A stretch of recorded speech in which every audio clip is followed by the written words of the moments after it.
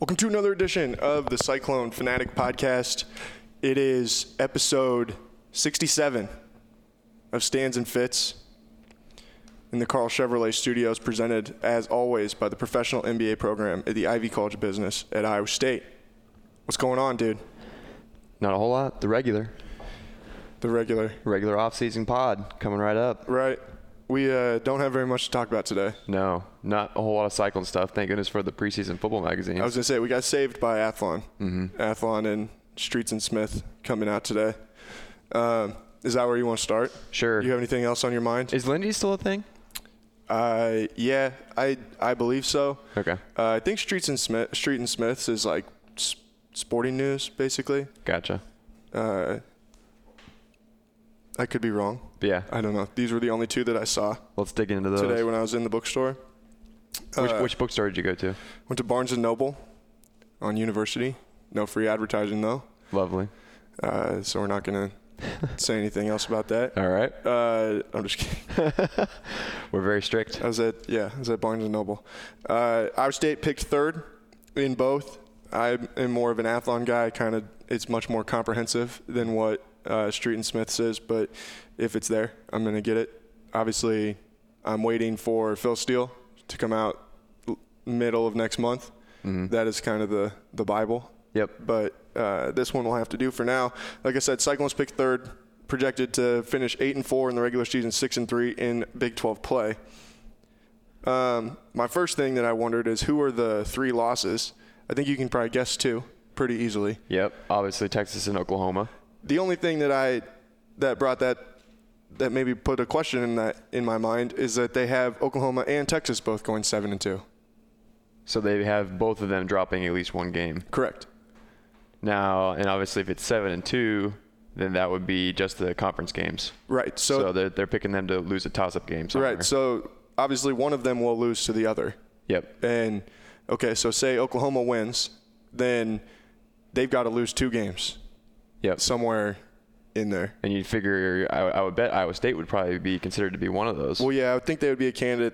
The only thing that would really worry me about feeling too positive about that is the fact that it's in Norman. I mean, which obviously, it's a revenge game for them, even though they got revenge last year. Well, and despite the fact that they won there last time, they've won there twice. In like the last 30 years. It is going to be interesting to see how many Iowa State fans kind of expect, if the season's going well up to the point where they go down to Norman, how many people are going to pick them to win in Norman again. Correct. But that would also mean that Texas would lose one more time, and I would think that would be a potential for Iowa State. Or you could say Iowa State loses to both of those teams. And then I figured that if you were going to guess, it would probably be at Baylor would be the next best I guess so. possibility. I mean, that's what all I looked at. I was like, I don't really know, because you got, the Oklahoma State you play at home. I wouldn't think that they would pick that one. No. West Virginia, you go on the road, and they picked them 7th to go 4-5 in the Big 12. So so that's kind of where I was at. I was like, man, I don't know. Like, I feel like it's probably got to be Oklahoma, Texas, and Baylor would be the three. So it's pretty best candidates. Well known that Texas and Oklahoma are in front of Iowa State in the standings. But can you go down the list after that they picked them in? Yeah. So that's the top three, and then it goes Oklahoma State at 4, Baylor at 5. They have the same record, and they actually have the same record as TCU. They're all 8-4, all 5-4 in the Big 12. West Virginia at 7, 6-6, 4-5 in the Big 12. Texas Tech 5-7, 3-6 in the Big 12. Kansas State 5-7, 3-6 in the Big 12, and Kansas 2-10, 0-9 in the Big 12. Okay, man, that middle of the Big 12 is going to be pretty down this year, I feel like. Yeah, and that's what made that interesting to me. Where I was like, they must play some really crappy non-conference schedules. Where I guess I haven't really looked at them, but. Well, it seems like Baylor for sure always plays a really patsy non-conference schedule. I'm going to look and see what Baylor's non-conference schedule is. This might be funny. They play Stephen F. Austin, Texas San Antonio, and on the road at Rice before the Cyclones come to town on September 28th. Man, that at Rice game. And I don't know. Rice has fielded a few okay teams in recent years, but I don't think you can really call that a tough game. No. Yeah, you got That's so typical Baylor. Yeah. That's like the most typical Baylor schedule I've ever seen in my life. So Oklahoma State has at Oregon State, then they play McNeese at home, and then they go on the road to Tulsa. So at least they play another Power 5 team. Yeah, Oregon State's like one of the 5 worst Power 5 teams in the country, though. But it is a Power 5 team. Yeah, I guess if we want to get technical. I mean, you could call it the Kansas of the Pac-12. This has to be wrong. This is wrong. TCU, they have TCU's 2019 schedule being Stephen F. Austin, UT San Antonio, and at Rice. Oh. Before playing Iowa State on September 28th. So a little bit of a mistake there in Athlon where they put TCU and Baylor's schedule the same. All right. So we don't know what – I'm not even going to take the time to look. We'll assume that it's probably somewhat similar. One interesting thing that I thought about, if Iowa State goes 8-4 and 6-3 in the Big 12, it means that they go 2-1 in non-conference play. And Yep. I'm willing to guess that one projected loss probably is not Northern Iowa. Is probably not Northern Iowa and probably not Louisiana Monroe. No. Doesn't surprise me, honestly. Iowa's had our number for 4 years in a row. So it's pretty easy as a preseason magazine to pick that as a loss for Iowa State. Yeah, that's what Iowa State is listed as one of the games to watch. Mm-hmm. It just notes Matt Campbell has raised the national profile of Iowa State football, but has yet to beat Iowa. I guess I should look at what Iowa's. That would have been an easy way to do this. To verify. Yeah, they have them going 9-3 and 6-3 in the Big Ten. So yeah, all their losses in conference. Iowa State is not a game to watch in the Big Ten, apparently. Man, because apparently the Big Ten just means more. I guess maybe it's because they're not at – oh, wait, no, that can't be because West Virginia is on the road at Missouri. Now, it's not that existing. Iowa's schedule gets a little bit tougher this year than in past years, correct? Yeah, it is. Because that's why – so this was interesting to me. They do the unit rankings, and they put out their projected order of finish in the Big Ten. You didn't see that, did you? I have not seen anything. Okay.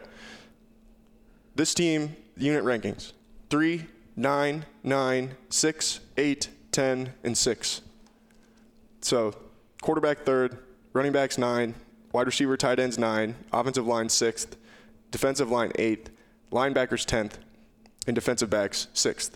What position would you predict they would finish in the West Division? Wait, is that Iowa, or do we not know the team? I'm not telling you the team.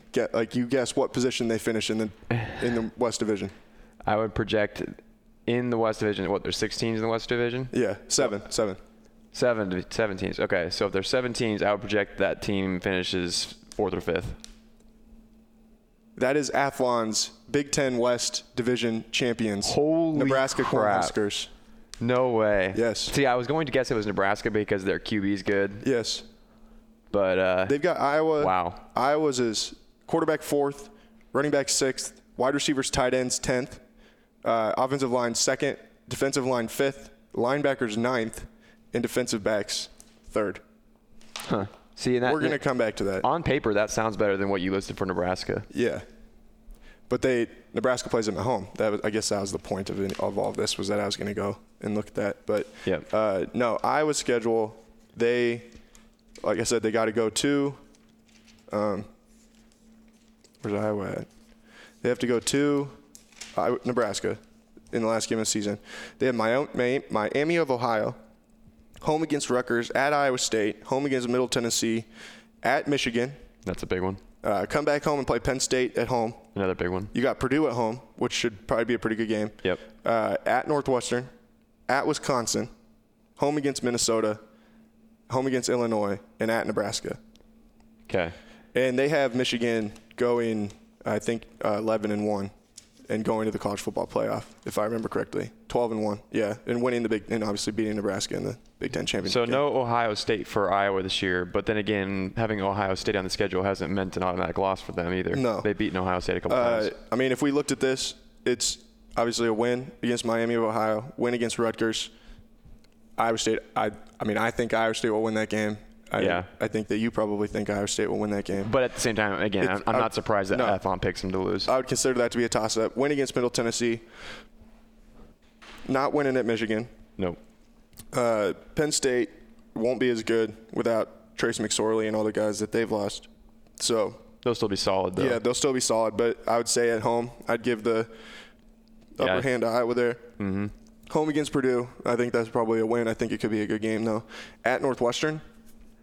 You never know with Northwestern, man. Right. Especially when Iowa plays them. Right. I'd call that a toss-up, too. At Wisconsin, I'd call that a toss-up.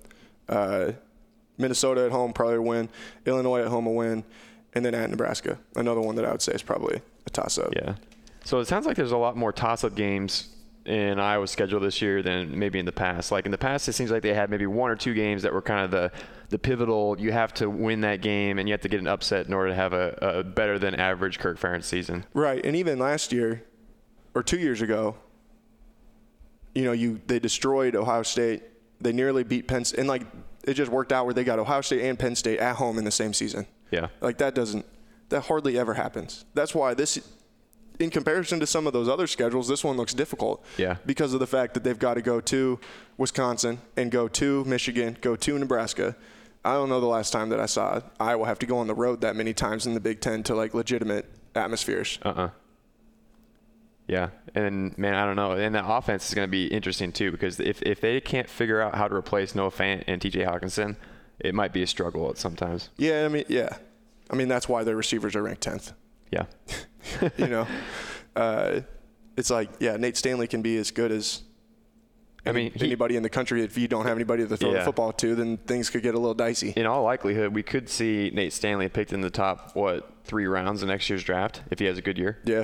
I mean, he was the fourth best Big Ten quarterback behind, I would assume, Justin Fields and Shea Patterson, and then Adrian Martinez at Nebraska. Yep. I don't think you can argue that, really. All right, so then Iowa State, their unit rankings. This is where I think things get really interesting. Quarterback 3rd. Brock Purdy picked 3rd team, all Big 12 preseason. Obviously, I think people can guess the first 2. Sam Ehlinger was 1st team, and Jalen Hurts was 2nd team. Running back was 9th. That doesn't surprise me because there's a whole bunch of unknowns right now for Iowa State's backfield. Yeah. I mean, I guess at the same time you're looking at a unit. So I wonder if the who does Texas Tech bring back? That's a good question. So Texas Tech is 8th. I'm looking. They return Tajon Henry, former Iowa State recruit. They've got a sophomore and a freshman. And they've got 341 yards rushing, returning. Yep. In Tajon Henry, and then the backup is a freshman. But again, I get it. Didn't play. Because Iowa State's going to heavily rely on 2, maybe even 2 true freshmen, Kene Nwangwu and Johnny Lang, essentially. But wouldn't you feel if you look at what Sheldon Croney and Kene and Johnny Lang have done, they've all been serviceable at different times. I would look at those 3 guys and be Kene ran for 157 yards on 39 carries, and Johnny Lang ran for 79 yards on 22 carries. The problem is I don't know what Sheldon ran for. The problem, again, is that it's a small sample size compared to a bunch of other schools. That's fair. I would think though, you're just really looking at names at that point more than you are anything else.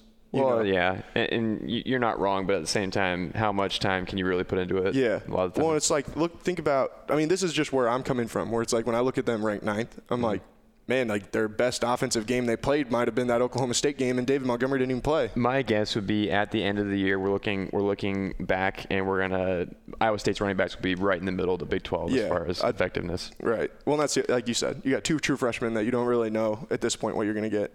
Iowa State's receiver 7th. That's a little bit low. I would have pegged them probably 5th or so, I think. Yeah. I would be interested to know if those rankings were put together before LaMichael Pettway. Yeah, Pettway was signed.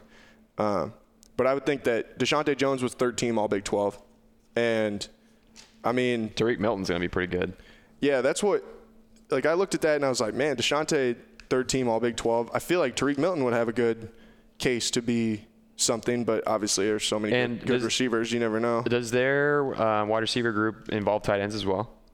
Or is it separate? Yeah, wide receivers. Yeah, wide receivers and tight ends. See, that would make him bump up in my opinion, because I think Iowa State has a pretty solid group of tight ends for the Big 12. They might have the best group of pass catching tight ends in the league. Yeah, exactly. I can't think of somebody that would have better guys. I don't know. Oklahoma maybe. Yeah, I was gonna say Oklahoma uses their tight end a lot, but other than that, I don't know.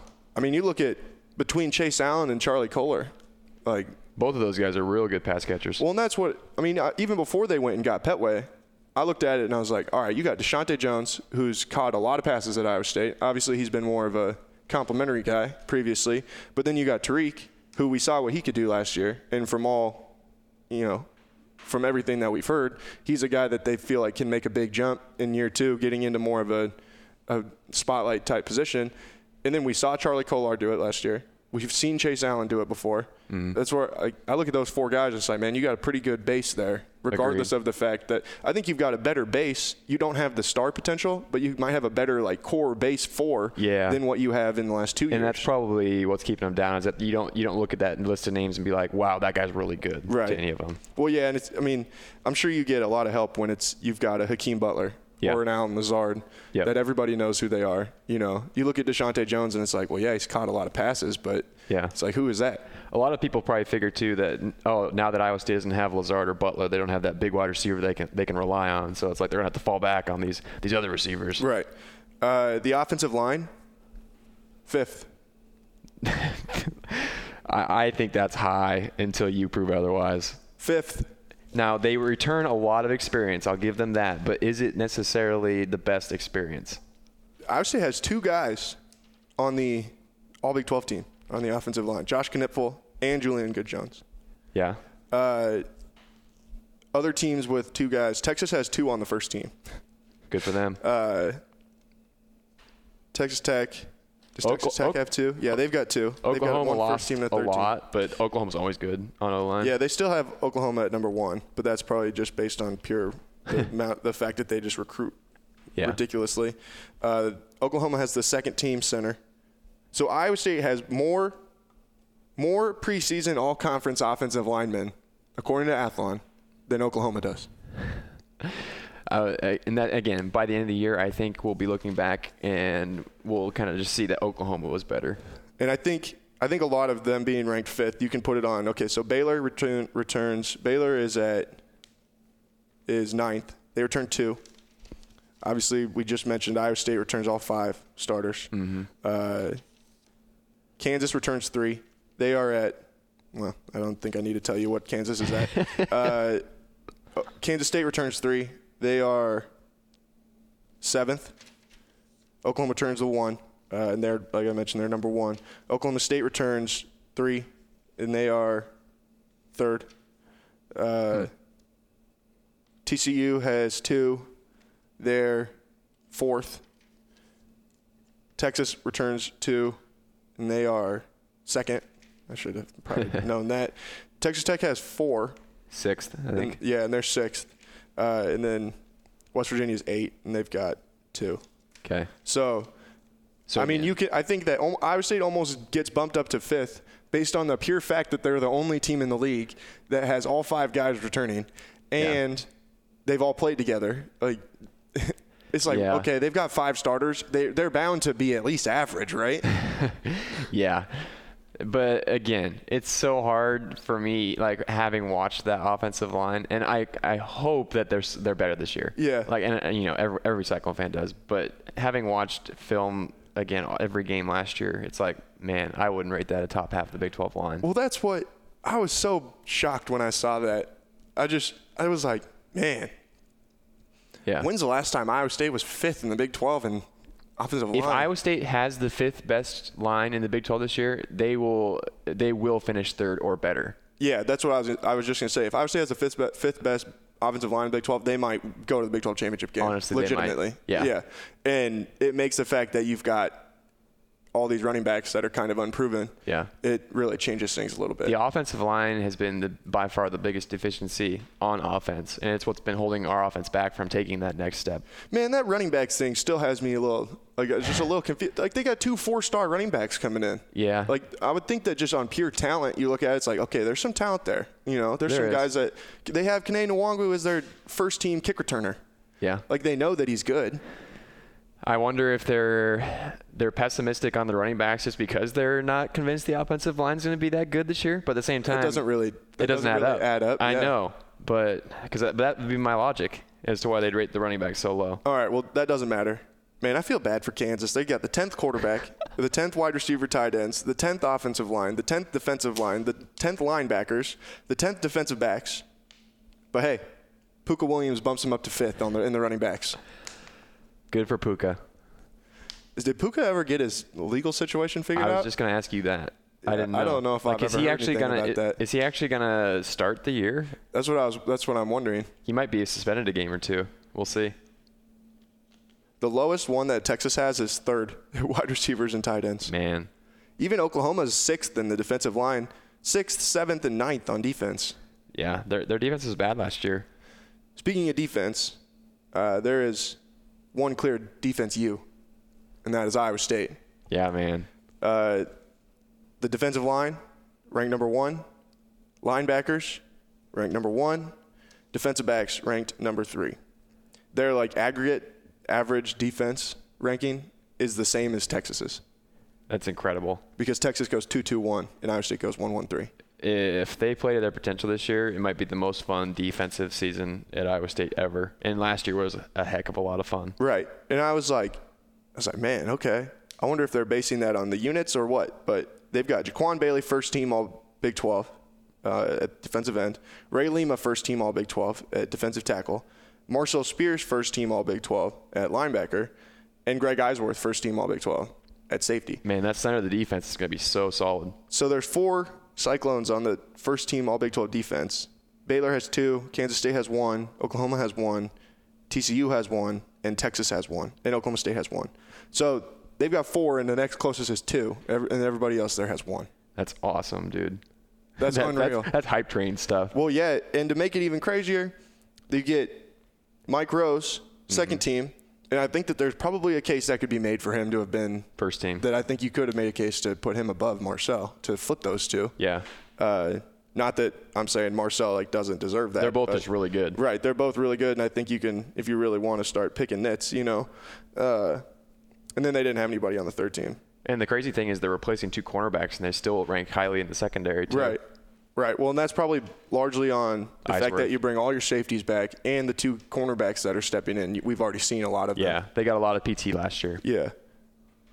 The only guys that I looked at that I was like, man, maybe you could make a case for him was Ennie. I think you could probably and I think a case for him if he had not been injured last year, I think he probably would have been on one of those teams. Right. But based on this, in the amount of pub that Jaquan Bailey gets in here, so they do an anonymous coaches thing. Mm-hmm. This says, quote, Jaquan Bailey would start for anybody in the league. He's a hell of an end. Stands and Fitz is going to be the drivers of the Jaquan Bailey Big 12 Defensive Player of the Year train. Ooh, I like it. I'm calling it right now. That's going to be our hill to live on to start the season. You don't know off the top of your head how many sacks he had last year, did you? Or he had a ton. He had 8 sacks last year. He had a ton at the beginning of the year, right? Yeah, and then he had a couple right at the end. Yeah, I want to say. But he enters this season tied for the all-time lead in sacks at Iowa State, 18.5. Oh, really? So he just needs one more to break it? He'll be the all-time leader in sacks within probably the first 2 weeks of the season. That's all the fuel you need for the hype train right there. Exactly. Right? Yeah. I mean, and the rising star for Iowa State, Breece Hall. So they're well aware of what's going to be coming. Right. But to bring that all full circle, Iowa State projected to go to the Camping World Bowl, and that is because Athlon is not near as high on Texas as what Street and Smith says. They have the Longhorns going to the Alamo Bowl and Oklahoma going to the Sugar Bowl. Okay, so they don't have any Big 12 playoff. No Big 12 team in the playoff, and then no Big 12 team getting an at-large. Gotcha. And I think that's not surprising either. I think the Big 12 as a whole is going to be down this year, and I feel like the strength of the conference or the lack of it is probably going to keep them low in the committee's mind. That would mean that they've probably, they're general. I would think to the aggregate or just the average, what people are going to pick Texas, they're probably pretty low, Mm-hmm. I mean, to think that they're going to go 9-4, who do they play in the? So they must have them losing to LSU then. Yeah. Man, that SEC bias. Athlon, man. Shame. I wouldn't be too mad about going to the Camping World Bowl, though. No, that'd be fun. That just feels so much less, so much lower profile than the Alamo Bowl. Yeah. Yeah, the Alamo Bowl has been around a long time, and I think just because the Camping World Bowl is a relatively new sponsored bowl. Right. And then you go and play Virginia. I don't know. Yeah, that's very unsexy. I think I don't know what Virginia is in the preseason top 25. I'm going to go out on a limb and say it's not very high. They're 25th actually. So 24 versus 25. Gotcha. For what it's worth, I listed off all of those rankings, and Iowa State having number 1 defensive line, number 1 linebackers, they're not in the top 10 in the country. But I would imagine that they've got to be right on the edge. So that kind of just goes to show the national perception of the Big 12's defensive strength. Yeah. Yeah. Like I said, I would think that they've got it. That's why I'm interested to see Phil Steele come out, because he expands his more than what Athlon does. Gotcha. But this brings me to something that I saw on Twitter, an argument I was seeing people get into on Twitter yesterday. Mm-hmm. Someone put out a poll, some random person put out a poll, and some people got real upset when Iowa State's front 7 was winning the poll against Iowa's front 7. Oh, really? And then I looked at these numbers and I was like, maybe not quite as ridiculous as what some folks in parts of the state might think. Yeah. Well, again, I think the argument is if you put straight up defensive line, I mean, Iowa's defensive line is still pretty dang good. They've got Epinesa and obviously, did they return one of the Nelson kids? I know Anthony Nelson's gone, but is Matt Nelson still around, or does he graduate? I don't know. I'll be honest, I have no idea. But, I mean, their defensive line's going to be pretty good again. But at the same time, what was their defensive line ranked in the Big Ten? Their linebackers are taking a step back. Yeah, I mean, they're ninth in the Big Ten. But in their defense, 9th in the Big Ten, Michigan is 10th, and they're 4th in the Big Ten. So, 9th in the Big Ten is not that big of a deal. But they have Iowa's defensive line at 5th in the Big Ten. And there's three Big Ten teams in the top 15 or in top 10. So, they're probably still a top 15 to 20 defensive line. Does Athlon show the depth chart for the linebackers for Iowa? I can't even remember who they have at linebacker nowadays. They will. This is what I love about this. I just need to have this here all the time now. Unless I just want to hear them real fast. Nick Niemann, Christian Welch, and Dijon Colbert. See, I think I'd take all 3 of Iowa State's linebackers before I'd take any of those guys. Didn't Amani Jones start some games last year? Is that right? I don't know. I don't remember. I don't follow them that closely. But no, I would not. I mean, they returned 4 starters on defense. Mm-hmm. I mean, I guess, and then Epinesa. He was technically not a starter, but he was a starter. Yeah. He played starter minutes, They only return, according to this, they return 9 starters, 10 if you include the punter. Man, so I don't know. They're gonna. Everyone kind of assumes that they're gonna be good again, but I don't know. Are they? I don't know. Yeah, I would think they'll be solid. It helps that you bring back a good offensive line, you bring back a good solid quarterback. That'll go a long way. But at the same time, they might take a step back. Yeah. This isn't quite right because I do believe that Will McDonald will start at linebacker for Iowa State. Oh, okay. And they've got Braxton Lewis at the star, which if he was playing the star, he'd be the returning starter. And they don't have Lawrence White so there's some things that you still can look at and be like, okay, that's not quite right. But so that's Athlon. Street and Smith, I'll just tell you, they haven't picked 3rd in the Big 12 too. Same 4 guys on the first team: Lima, Bailey, Spears, and Eisworth, with the trip to the Alamo Bowl. Return to the Alamo Bowl. Gotcha. So they're higher on the Big 12 as far as getting in the playoff. I'm assuming they think Oklahoma's going back to the playoff? Yeah, they do. They have Oklahoma as the 4 in the college football playoff. See, and I really think that Jalen Hurts is not going to be as good of a quarterback for them as Baker Mayfield or Kyler Murray. I definitely agree with that. But then they have Texas getting a at-large into the Sugar Bowl. Yep. And then Iowa State playing Washington in the Alamo Bowl. Dang, Washington teams, man. Yeah. That'd be a fun matchup, though. Yeah, that'd be a good game. Mm-hmm. 2 good defenses. Yep. I don't know who Washington has offensively anymore. Would you say it'd be interesting they to were see, 12th in that preseason poll for what it's worth. The Alamo Bowl was really fun, but do you see if they go straight back there, do you think there's a little bit of fatigue from the fan base? No. I don't think so. You think it turns into a let's invade the Alamo again? Yeah. I think that game is high profile enough that people would be cool with going back. Mm-hmm. You know what I mean? Yeah.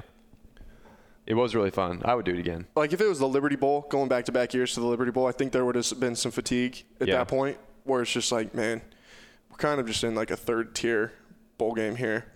But I don't know. At the same time, I think Iowa State fans will go about anywhere if they have an excuse to go somewhere and just get really drunk for a couple of days. Yeah, exactly. And I don't know of a better excuse to go somewhere and get really drunk than the Riverwalk. Indeed, yeah. As far as location, the Alamo Bowl cannot be beat for most of the time. I'm sure San Antonio would be absolutely stoked if Iowa State came back. Yeah, exactly.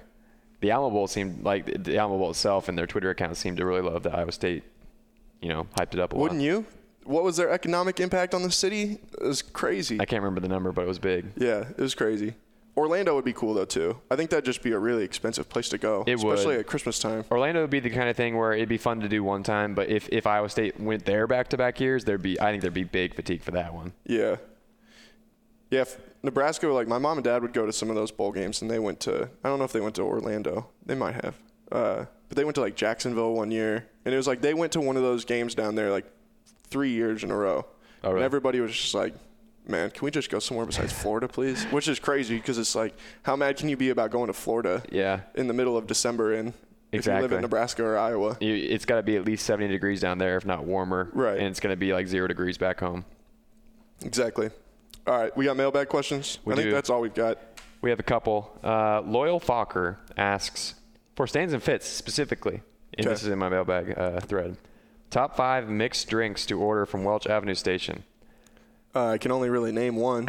That's the Pissed Off Minnow Farmer. Oh, really? Yeah.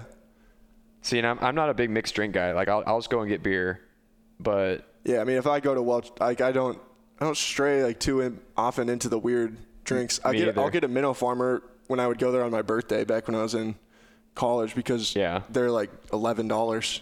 Oh, really? And then you get one for free on your birthday. So it's just, hey, now I get a special treat. So as well, Minnow Farmer. Like, I've only been to Welch Avenue like once or twice. Do they have? That's problematic. Do they have their own mixed drinks, like names for them, or is it just like typical alcohol? Yeah, they have a bunch of like that's what a Minnow Farmer is specifically a Welch Ave drink. I think. So yeah, I can't answer that question honestly. I was hoping you to help me out a little bit, but no, I mean I'm sorry, Loyal Fokker, but I've only ever had a Minnow Farmer from there. Yeah. That I can think of off the top of my head. Other than that, I just get beer. Well, there we go. Or something. So you're speaking on our behalf, and the Minnow Farmer is the official mixed drink of Stands and Fits. At least from Welch Ave Station. Yeah. Okay. Disky Disc asks, what is the best taco you have ever had? I don't know. What's the best taco you've ever had? It's pretty cliche because usually, like, if I'm going to a nice restaurant, I don't order tacos. No. I get other stuff. So I feel like there are a bunch of tacos that I could have ordered that would probably be better than what I'm about to say. But as far as, like, convenience and quality, Tasty Tacos is up there for me. Just because it's a tier above the Taco Bells and Taco John's and all those, but it's not, like, full-on. You have to pay $15 for a plate of food. I'm just really not a huge, especially, like, fast food tacos guy. Yeah. It does not sit well with me, if you know what I'm saying. Yeah. I enjoy. It just like runs right through me. Just gotta, I eat my taco and then immediately I'm like, oh boy, where's the bathroom? The Bells and the Johns, they don't screw me up like they do some people. Like I know if some people will eat Taco Bell and they won't be right in the gut for like a week. Yeah. I'm not like that. Like I can handle it. But at the same time, I'm not going to claim that Taco Bell is like the world's best cuisine. I like the chicken tacos from Estas in Ames. Those are good. I think I've had the beef tacos there. I've never had the chicken ones. When I go to if I go to Fuzzy's or there's a place I like to go downtown. I'm not gonna say it because I don't want. Would you get made fun of? No, I'm not gonna get made fun of. I just don't want to give the name out because I like it to be my spot. Oh. Very very protective. Well, yeah, no, I don't want to put the name out there and then have all people be like, oh man, I'm gonna go see if Jared's at such and such. Oh. Man, you big celeb. Well, no, not that would happen, but I'm thinking like I don't want to put this name out there and then have it not be quiet the next time I try and go in there. So it's a get off my lawn type thing. Right. Yeah. Exactly. Because I try and go in there and like beat the rush of when people are way too drunk and they are in line at the bar or in line at the restaurant after the bar's closed. But I just get like nachos. Like if I go to Fuzzy's, I get ground beef nachos with just cheese on them. Yeah. That's my go-to. Nachos are a solid. Like if I go to a Mexican place, I will sometimes order nachos straight up off the app menu and just eat those. Yeah. So. Cool. All right. That's all you got? Yep, that's all the mailbag questions for today. All right, for sure. We'll be right back after a quick break. Do some hot and not and pick 4 on Stains and Fits, presented by the Professional MBA program at the Ivy College of Business at Iowa State on the Cyclone Fanatic Podcast Network. Hey guys, it's Chris interrupting this podcast because, everybody wants to know that I get it asked all the time. How can we help Cyclone Fanatic? Well, you help Cyclone Fanatic by you support our advertisers, and everybody needs to be aware of eye care. I wasn't for a long time, and I went to Ames Eye Care, and they really helped me out. It's changed my life. I don't have headaches the way that I did. You've heard me talk about this. They're also in Des Moines at Des Moines Eye Care, and you need to think about this with your family. Get the kids checked out. Encourage the wife. Anything. Personalized eye care, designer eyewear. I've got these sweet Maui gym glasses that I use at work all the time. People think they look awesome. They meet your whole family's vision needs at Ames and Des Moines Eye Care. Check them out today and support Cyclone Fanatic. Time for Hot and Not. I just told Fitzy more about my... Man, I know so much that these people listening don't know. I feel so privileged. It probably wouldn't be that hard to figure out, but... No. I gave you more of my reasoning. I explained it more. I'll respect your decision to withhold information. Yeah. Hot and Not. You want to go first? Or you go first this week. Actually, no. I'll go first. Okay. Because your hot and my not kind of match up. So my hot this week is awkward Uber rides. And I put this in my hot because it was kind of funny to me. Okay. So I was in Vegas over the weekend because I go there every year for the last 3 years to sell videos for my real job. Did you place any wagers? I did. Did you win any wagers? At first. What'd you win on? At first, I won on slots, actually. I started with roulette, and that started going badly. But then I went to slots, and I actually won fairly big on slots. And then it kind of did not go well from there. When I was there, I got really self-conscious to play cards or roulette or anything like that. Or craps, while I was... The nice thing is, because I just don't know what I'm doing well enough. I don't want to mess up everybody else's thing. The casino I'm at, it has a roulette station where it's an actual ball and stuff. So I feel like I'm not getting rigged by a computer. So it'll actually roll the ball around, but you can bet on the computer screen. Oh, okay. So I like that part of it. But anyways, awkward Uber ride. So I'm down there for work, and this year both of my direct bosses that I report to are down there as well. So I get in there Thursday night. We kind of walk around the strip because one of my bosses has never been down on the strip. Super late. We get done. It's probably 2 a.m. our time, so 12 midnight there. We call an Uber. Guy rolls up in a small BMW. We all pile in. My boss kind of makes a comment about, wow, these guys are really trying to push these cards. Because if you've ever been to Vegas, you know that there's a bunch of people pushing deals for strip clubs. Right. And they're trying to hand out cards to get you to keep those and remember the deals. So anyway, he kind of just makes a comment about that to the driver. And the driver just goes into this huge spiel, full on talking about what you need to do in order to get stuff from strippers. Okay. And this is he goes the full 9 yards, overboard. It's my bosses are pretty conservative people, I would say. And he's just in there talking oh yeah, man, if you want a girl to such and such and such, then you just got to throw down 100. She'll give you a no. Yeah. So I'm not going to go any further than that, but it was it was both hilarious and terrifying at the same time. We should have just had you say it, and then I would have beeped it out for you. I'm not going to say it because I feel awkward saying it, but it was just funny to me because I was sitting in the back and next to one of my bosses and the other one was in the front. And this guy was just talking like he had been talking to my bosses for 20 years. And it's just that kind of conversation. With the stripper? Or not the stripper? There was no stripper in the car. Yeah, no. With the Uber driver? Yeah, with the Uber driver. And the Uber driver was just there was a little bit of a cultural difference too. He's of different descent, I think. So he didn't really get that we weren't wanting that kind of tips. Yeah. But he was giving us every tip we would ever want if we were to go to one of those strip clubs, which we were not going to one of the strip clubs. That's one of the weirdest things to me too, because they drive around in the vans where you can hop in and they'll take you. And it's and they say, what do they say? $40 cover and then you drink for free. And it's it's not, it's just a way to get you to come, I guess. Right. It is interesting to It's you can drink for free on the strip. Why would I go to the strip club? Exactly. All the different ploys they get you to actually try to come to the strip club, Yeah. When we were there, we rode in an Uber, and we wanted to see the place where Tupac got shot. Oh, yeah? And we asked our Uber driver, and I'm pretty confident he is not from the United States of America. Mm-hmm. And we said, hey, do you know where Tupac got shot? He said, who? Oh, really? We're like, Tupac. He said, I don't know who that is. And we're like, oh.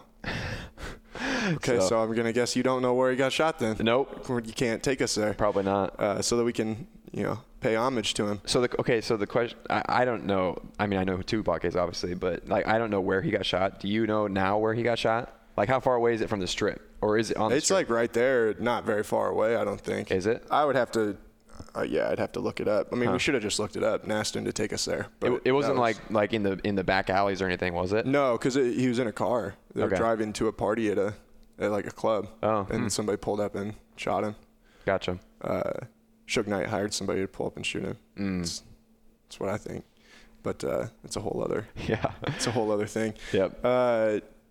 What else was I going to say? Oh, I had an interesting Uber ride on Friday night. I was coming home, and I get in the car, and almost always if I get in an Uber, the Uber driver says, how tall are you? Always. Yeah. So I tell him, and he's like, where are you from? And I said, told him I was from Southwest Iowa, and I could tell that he was not from Southwest Iowa. And I said, where are you from? And he's like, oh, I'm from Mexico. I was like, oh, okay, cool. And then there's just like kind of a lull, like where we didn't really say anything. He was playing these tunes that were in Spanish. Yeah. So I'm just like in my own little zone, just kind of looking around. And he's like, you play basketball? Yeah, I used to. He's like, are you going to play for America in the Olympics? Oh, man. I was like, no. You're not quite that good. No, probably not. Maybe if you really try hard to train for the next year, maybe you'll get to that point. I am going to go out on a limb and say no. But it was a very reckless ride. He got pulled over like while we were like a couple blocks away from my apartment. I just got out and walked. Seriously? Yeah, I was like, all right, man. Wow. So I'm going to wait for this guy to get up here and tell him what's going on, and then I'm walking. So I'm not sitting here with you while we do this. So was he just swerving then? No, he was going too fast? 55 in a zone that is not 55. Oh, was that like near that church that's near your apartment? Yeah. Because I know there's a cop that always sits over there. Yeah. So, yeah. Should have warned him, man. Could have given him a heads up. No, I was going to, and then I could already see what was about to happen. So I was like, it's too late now. Couldn't stop the inevitable. No, it's all good though. I assume he was safe. I don't know. Hopefully he wasn't illegal and he's not getting deported right now. Yeah, that's kind of why I was like, all right, man, I think I'm just going to walk the rest of the way home. Yeah, I'm close enough now that I can just hoof it on the way over there. My hot this week is the end of Game of Thrones. So why is it your hot this week, Jared? So it's widely known that I am anti-Game of Thrones in my own mind. If you want to watch Game of Thrones, that's perfectly fine. But I don't care. I don't care at all.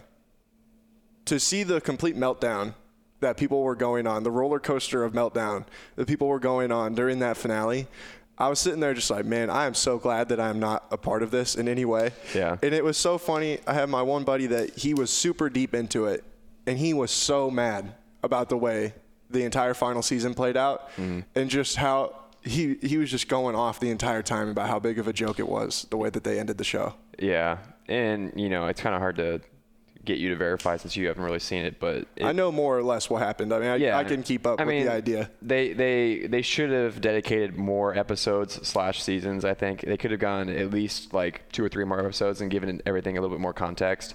And the fact that everyone likes to say that like when the books end, that's when the writing started going downhill. And I don't disagree, but I feel like there were some obvious things that they could have done a little bit better that they didn't do. See, and here's my thing with this. Like, you talk about the books, and that's why I'm sure that some of the fault lands on the shoulder of those guys that wrote it. I don't remember what their names are, but I know that they're pretty much the guys who wrote most of the final season, and even the season before that, wasn't it? I think it was basically from the beginning.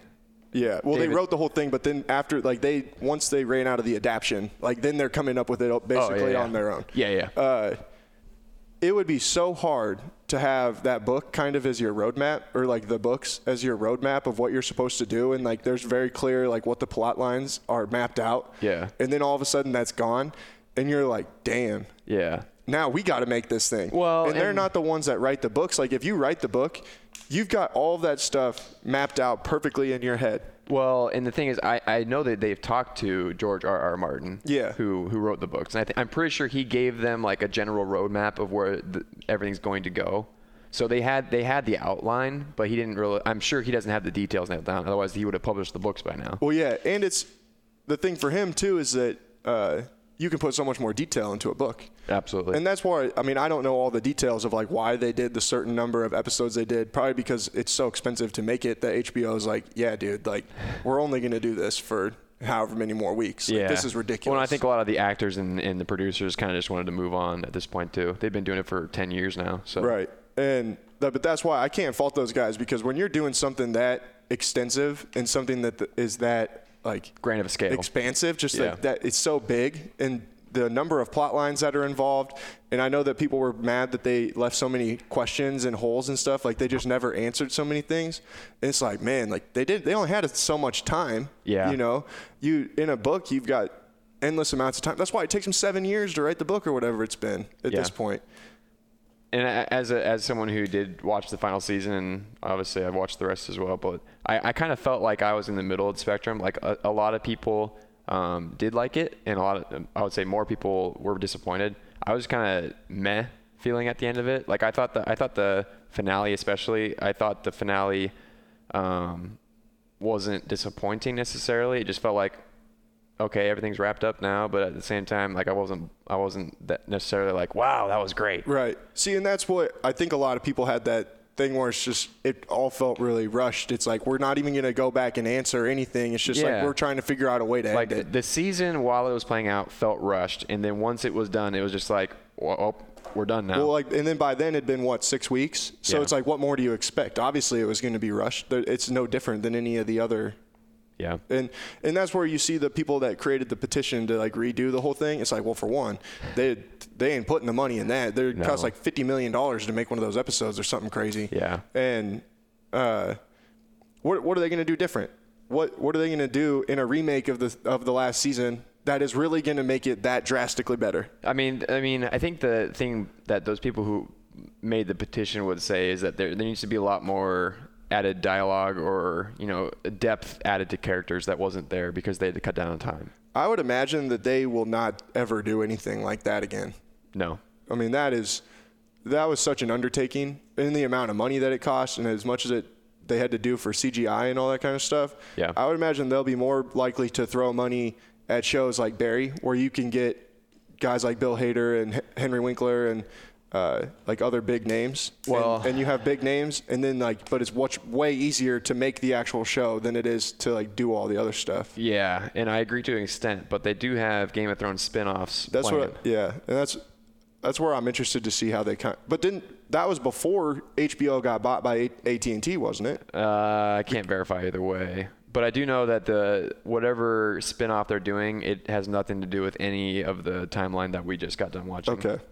Yeah, for some reason I thought I saw that they were just not doing near as much stuff like that because AT&T was kind of like, all right, y'all got to rein it in a little bit. Oh, really? And that's just what I thought I had read. They were going to be a little more frugal with what they were doing.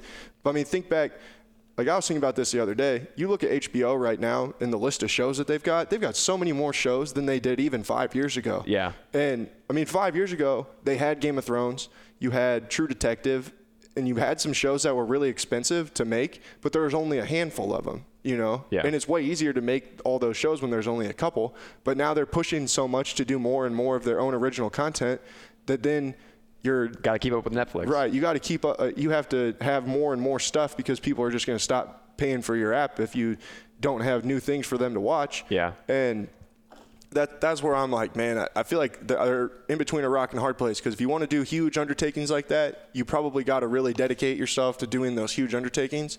But if you want to do a bunch of other stuff, you can't afford to do things like that. Like Netflix doesn't do stuff like that. Yeah. But that's also why they have so many different things that come out every week. Yeah. Well, while we're kind of talking about it, my not's just a real quick, easy one. After Game of Thrones ends, I got to cancel my HBO subscription, right? Yeah. Well, I forgot about that, and it just renewed. I got the notification this morning. Well, now you might as well watch some stuff. Well, and the thing is, the last 2 weeks, my wife and I have watched Chernobyl, which is that miniseries that they're doing, and I can't remember how long that's supposed to go. But if it goes for another month, then that makes sense that I would just go one more month in my renewal and then cancel. So I watched the first episode of that one, and it was so messed up. It is. Just like how, I don't know, it was really messing me up. I was like, I can't watch this anymore right now. I gotta wait on this. It's interesting. Had you heard of the disaster before you watched? Well, yeah, and I knew like the basics of it, but just like how ignorant some of those people were about things in that first episode. I was just like, dude, these people are being so stupid. Like, clearly you can see that things are going very, very badly right now. And the unfortunate part is, like, for something like that that's never happened in the history of the world, like, you don't know how to handle it. Yeah. But now, like, the good news is that there's a lot of good that came out of that disaster, just because everyone's going to be way more, like, hyper aware of everything nuclear related. Right. You've got time to watch True Detective now. I do. Yeah, I'd have to do a lot of binging, though. And I mean, it's only 8 episodes, I think. Oh. Season 1's like 8 episodes, and season 3 is 8 episodes. Skip season 2. Season 2 sucks. Are they hour-long episodes? Yeah. Okay. You could definitely get through it. If you watch 1 or 2 episodes a night, it would take you less than a week. Well, I mean, if my evenings were open, but because I'm in knee-deep in housework right now, so, but we'll see. Memorial Day weekend's coming up, so I will probably have at least a little bit more time. I am very hopeful that you will listen to me and watch this show. Especially if you're only going to have HBO for 1 more month. Is it coming with your top recommendation? Like you would swear over your grave that this is going to be worth my time? Oh, yeah, absolutely. Okay. Absolutely. That's one of my – Season 1 of True Detective is the best season of television I've ever watched. Like, really? Edge of your seat type thing. Yeah. Absolutely phenomenal from beginning to end. Acting, everything. Writing. Well – I will suggest it to the wife then. Westworld is really good too. I think you'd maybe like that one. That one might. I don't know if your wife would like that. That's like a. That's what I've heard. There's lots of things to look at. Well, yeah, maybe a little bit, but nothing. It's all just like it's pretty in with the story. Okay. It makes sense like for it to be that way. Yeah, and you kind of told me this. It's kind of like the whole simulation theory kind of stuff. Right. It's really intense. Yeah. It's one of those ones that I watch. I have to watch it live, and then I can't binge it because I watch one episode, and then I have to sit and think about the episode for like 2 hours so it's 7 days before the next one. A thinker, huh? Yeah. All right. Definitely. All right. What's my knot? Oh, yeah. Okay. So my knot this week, rough week for actually rough month. I guess this came out in April, but I just found this today. Rough month for the poop in the streets in the city of San Francisco. San Francisco has deployed a poop patrol to clean up the growing amount of feces on its sidewalks thanks to the homelessness epidemic. Jeepers, man. Number 2 is becoming – oh, my gosh. This is a phenomenal lead. This is outstanding. Number 2 is becoming San Francisco's number 1 problem. Whoever wrote that should get a raise. The city has been experiencing a growing problem of public pooping on its streets by the homeless population, and it's now becoming a major public health concern. Man, have you ever been to San Francisco? No. I haven't either. I'm a little bit worried. I don't think I ever want to go now. Based on data from the San Francisco Department of Public Works, the organization recently came out with an interactive map that shows every public defecation report that has come into the city's 311 hotline since 2011 and how the incidents are distributed across the city's neighborhoods. Look at this. Come look at this. Wait, is this an actual, like, can I look at the map? Holy crap. Look at how much poop there is. Dude, and it's all in brown on this map. Okay, so here's my question. Can we cross-reference where the Full House is and, like, see how much poop is near the Full House? Like, what's the address of the Full House? Yeah, I'm looking. Okay. It's in the lower Pacific Heights. Lower Pacific Heights. Apparently. Here, okay. I'm like going back out on the island a little bit here. Because I'm really curious. Like, are the homeless hanging out near the Full House and pooping? I feel like this is a really important question that needs to be answered. Yeah. Really. I mean, because if I was gonna go to San Francisco, I'd want to go by that house. So. All right. Well, Chrome just froze, so we might not be able to. And after the podcast venture, we'll have to go on. Oh wait, here I got it. Oh man, yeah, this is like, Oh yeah, dude, it's right in the heart of it. It's right in the heart of the poop epidemic. Oh no, that's just crappy. What an American tragedy. I mean, homelessness obviously is awful, but yeah, this really has me upset. I'm glad that the Poop Patrol is on the case. Yeah, me too. I mean, yeah, because like that is the emotion you should be feeling. Is that you should feel bad that so many homeless people are having to resort to poop in the streets. Right. But I blame the writer for using the number 2 as becoming number 1. Like, they made such a really awful thing into like way more ridiculous than what it is, but it is kind of a hilarious story, like, when you think about it. Like, yeah. That's really something else. Yeah. Now, I would assume that the reason that so much of it's kind of piling up is because their rent's so high. Like, they can't get anywhere to actually, like, you know, like a low rent area, you know? Yeah. I don't know. Move to Oakland. I don't think Oakland's near as nice as what San Francisco is. I guess I don't know. Yeah. I'm not going to sit here and pretend that I can understand the reason that homelessness is so high in the city of San Francisco. All right. Well, let's move on. Yeah, let's move on to pick 4. Move on from your crappy story. Yeah. Stop. Yeah, okay. We did top 4 or pick 4 TV finales. Yep. Where's Game of Thrones on your list? It's not on my list. That's fair. Although what did we do last week? Movie villains. Oh, yeah, that's right. All right, so you want to go first? You want me to go first? I'll go first because I feel like my list probably is a little bit weaker than yours. So I could have put Game of Thrones on mine just because I have not actually seen a whole lot of series from start to finish. Mm-hmm. And there are a few that I'm watching right now, but they're still like going. So I can't really say that I've seen any finales from like Mr. Robot or, you know, just other stuff that's still going. So my number 4, I put MASH, and I put that with an asterisk because I'm not sure if I've actually seen the finale, but I know that it's like one of the highest rated TV shows of all time. Exactly, and I grew up because like my parents always had MASH on, and I kind of just enjoyed watching it. It kind of is a nostalgia thing for me, and I feel like eventually I'm gonna have to go back and I'm gonna have to start MASH at the very beginning. Is it on Netflix? I don't think so. It might have used to be. But I know it's got so many seasons and so many episodes, but it would be kind of an undertaking to start from the beginning and do that. Yeah. And I definitely need to see the finale at some point. Number 3 for me, Lost. I saw Lost many years after it aired live. So I feel like I kind of went in with low expectations just because I had seen a lot of people were kind of outraged at how it ended.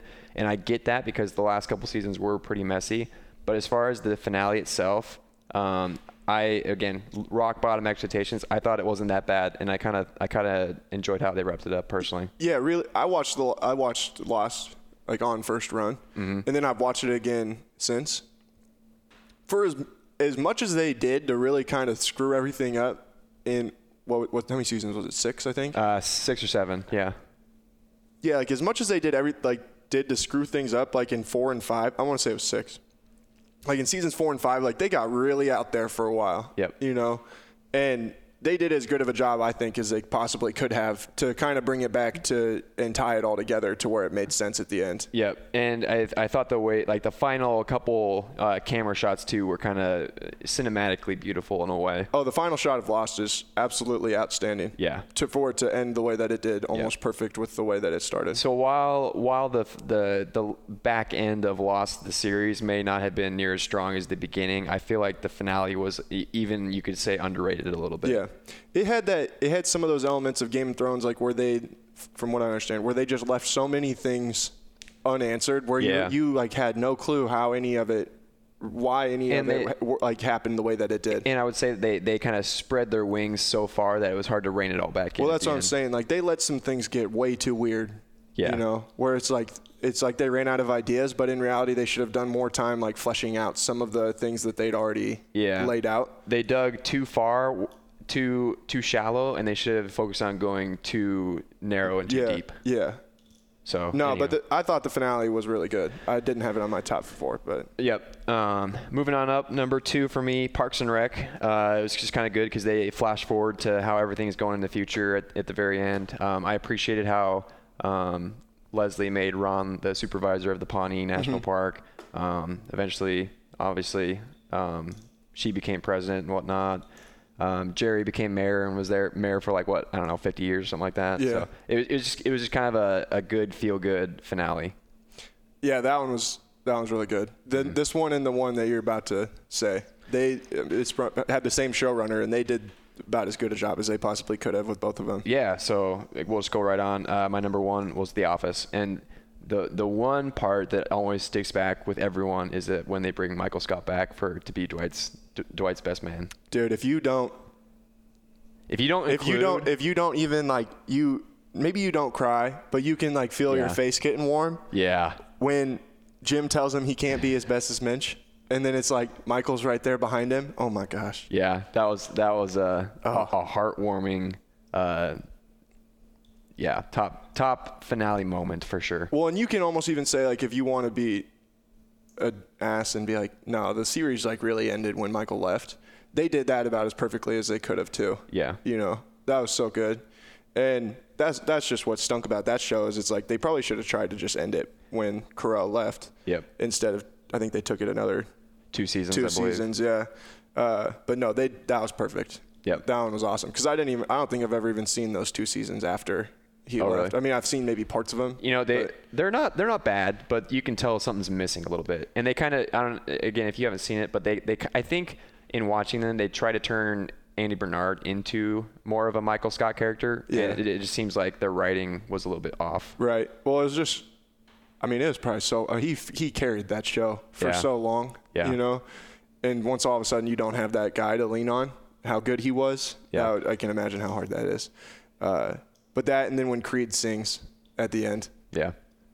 I also love when Michael Scott talks about all of his kids growing up and getting married. Yeah.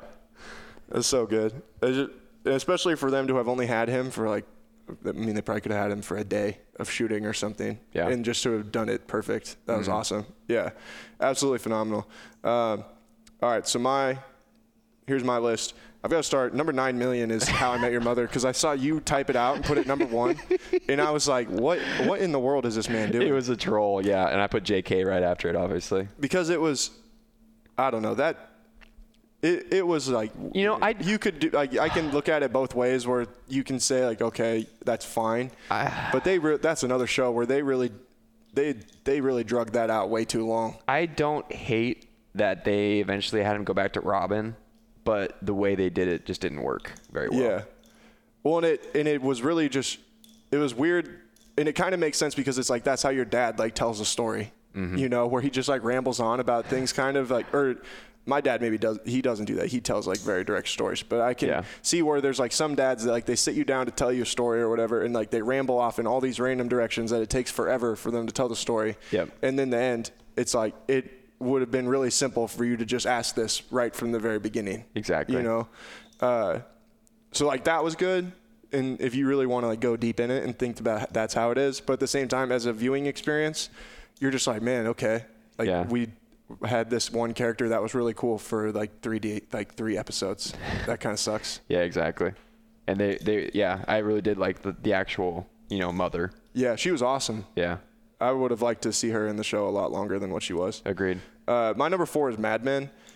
That's that show really I think it went maybe a season longer than probably what it should have. And I don't even remember that much of the finale, but I just remember when it was over, you really felt at peace with everything. Mm-hmm. Where you're okay, it's over. I feel like I got everything that I could out of this show, and it did. It satisfied me, in the end. Not sitting here thinking man, what happened with this? What happened with this? It's no, I feel pretty good about how this show ended. It's always much more satisfying when there's fewer loose ends. For obviously. Sure. My number 3 was Friends. If you can watch the final scene of Friends, and have you watched Friends before? I've seen basically every Friends episode, but I can't remember, for whatever reason I can't remember the finale. When they all give up their keys and put them on the counter, and then it's just like pans around the apartment. It's kind of silent. Yeah, it tears me up, dude. It just really tears me up. There's complete silence in that apartment, and you're like, man. So many memories made in that apartment. I know. That one really hurts. Number 2 is Friday Night Lights. Another one where they just like tied everything up perfectly. Have you watched that show? Nope. Man. You need to watch that one. I have not actually seen that many shows from start to finish. No, that one it was so much better after they got it off NBC, which is kind of crazy to think about. But like once they had Michael B. Jordan as one of the main characters, and you still had some of the same people from before, but it was just like the guy who played Coach Taylor, I can't remember his name off the top of my head. But they just like figured out a way to perfectly tie it all together and then like show what everybody went and did into the future, and then it's just kind of over, and you're like, okay, I feel good about everybody, how everybody is going into the future. And then number 1 is Breaking Bad. I know you haven't seen Breaking Bad. But funny thing, I can't remember if I mentioned this or not. When Breaking Bad was still going, it had built up a whole lot of hype, and it was kind of like, I think it was kind of coinciding with when Twitter was kind of really growing into its own. Yeah, I remember that being the first big TV finale that you heard about. I watched it after first run. So I had never seen a Breaking Bad episode in my life, and I just decided to turn on the finale, and I watched the finale. It would probably made absolutely no sense, but nope. It was phenomenal though. Like that's another one of those shows that is storytelling at its absolute peak. I definitely top of my list. I still need to see Breaking Bad. So that one and True Detective and Westworld. Right. Before put those ones priority 1A, 1B before your HBO subscription runs out now. All right. Thanks for listening, everybody. Thanks to Carl Chevrolet. Thanks to the professional MBA program, the Ivy College of Business at Iowa State. We will talk to you guys again next week. We're 2 weeks out from an epic event, probably the nicest episode of Stands and Fits in history. Definitely the nicest. With much anticipation. 2 weeks from now, right here back on the Cyclone Fanatic Podcast Network. Peace.